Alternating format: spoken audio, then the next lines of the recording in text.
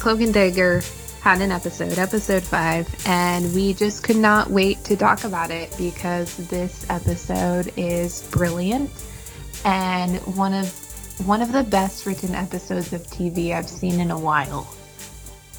Definitely, yeah. That's not an understatement, right? That is not an understatement at all. This episode had so many things going for it. I mean, the narrative structure of Tandy and it looks like almost like a debutante or a wedding party celebration for something as we are going through the beginning of the episode, and all the things that Connors and Ty, finally thinking he's going to get the justice, and it's that twist at the end with Tandy's support group friend. It was just it was one of those things. I think I even tweeted out that night at the end when I saw the ending. I was like, I was like, I had the wow emoji, like that just blew my mind.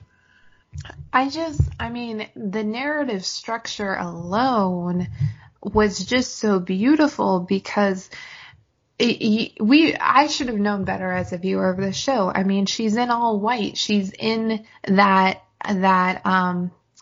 what they do to her in those scenes of her telling this story, giving this speech. For moments there, I thought it was a funeral. Mm-hmm. Like, because you see also the subtlety of having the lights flashing, which are blue and red. So I'm like, oh, police car. I wonder if Tyrone got caught. I wonder if Tyrone got shot. Any of these different things, because she's like, raise our glass to the man we're celebrating. But the further it goes along, it's like, no, something's not right here. Where are we? What is this happening? And I love that, and I love how she's telling the story of the Viper and the farmer, which you really do believe is all about Tyrone and Connors. Yeah.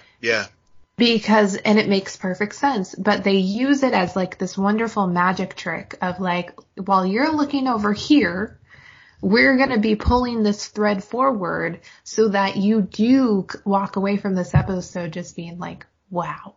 Because you weren't paying attention to what was happening with the other hand, that was going to put Tandy in this ultra vulnerable space. And this is really why they are the divine pairing, because these two do not realize how much they do not work together when they are apart. Right. Yeah, that's a very, very solid point. And it's been reinforced throughout the season and of course in season 1. But this episode, I think the brilliance of it was, and while you were describing about, the misdirect of Connors thinking the Viper and the farmer was Connors and Ty, that was when it turned out that the real Viper was, I can't remember her name. Leah. Leah was actually the Viper in question. That was again why I had the reaction that it did, and why I continue to rave about this show, because it was just such strong misdirection, and you're thinking that that especially how she talked about her story as far as getting abused by the trafficker, and it was the domestic violence, and really just as a viewer, your heart and everything just goes out, and sympathy goes out to this character for all the things that she was dealing with.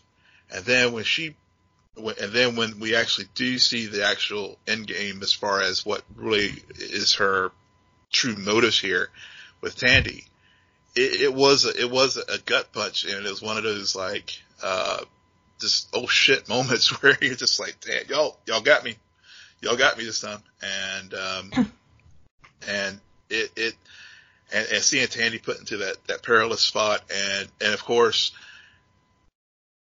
Typically when this happens, Tandy and Ty have a difference of opinion, and they get pissed off and they go off and do their own thing, and I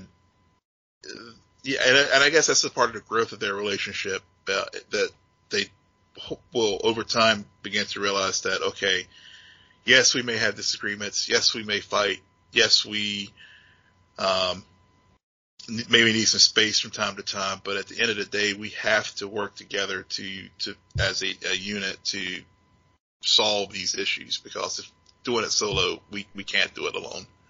Right. And really, and we've been talking about this in the previous episodes, like they have a few different priorities happening, and that's why they're finding themselves suddenly in conflict, because Tandy released Connors, and that's priority number one for Tyrone, because that's his biggest threat that's running out there. Like the vigilante endeavor to figure out what's happening on this girl's for Tyrone. It's like, no, that can wait, because I have to focus on the thing that might come after my family and the people I care about.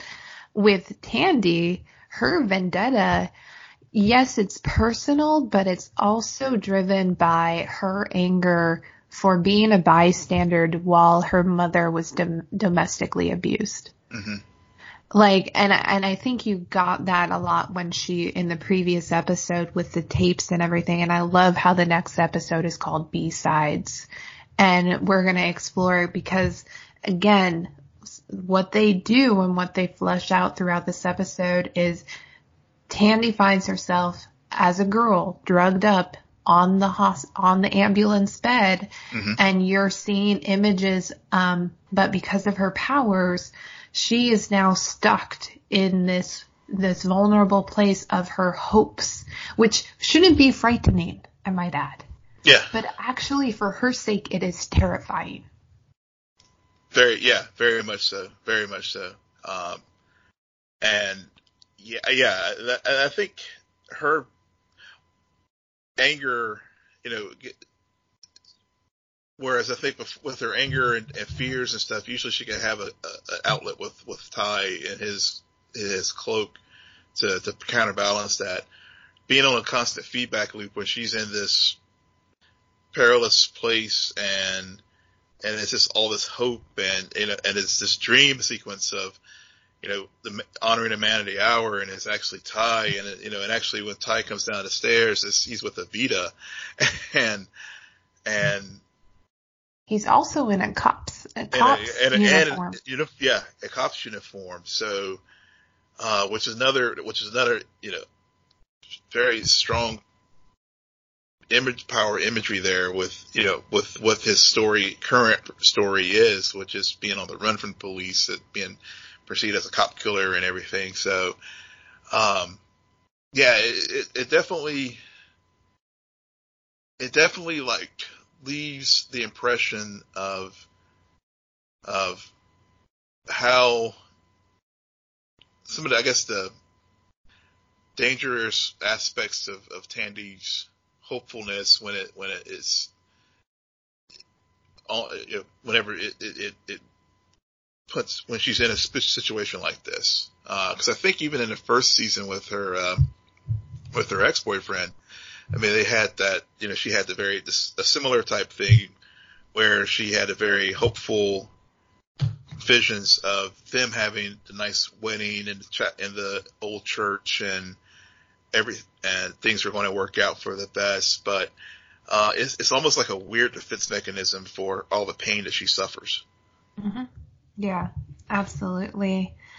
Honestly, Will, that's all I have to say about this episode. If you haven't seen it, please go out and watch it and get caught up, because this season just keeps getting better and better. It does. Can't say it enough. Don't sleep on this show. Yeah. All right. Good night. Geek out. You're welcome.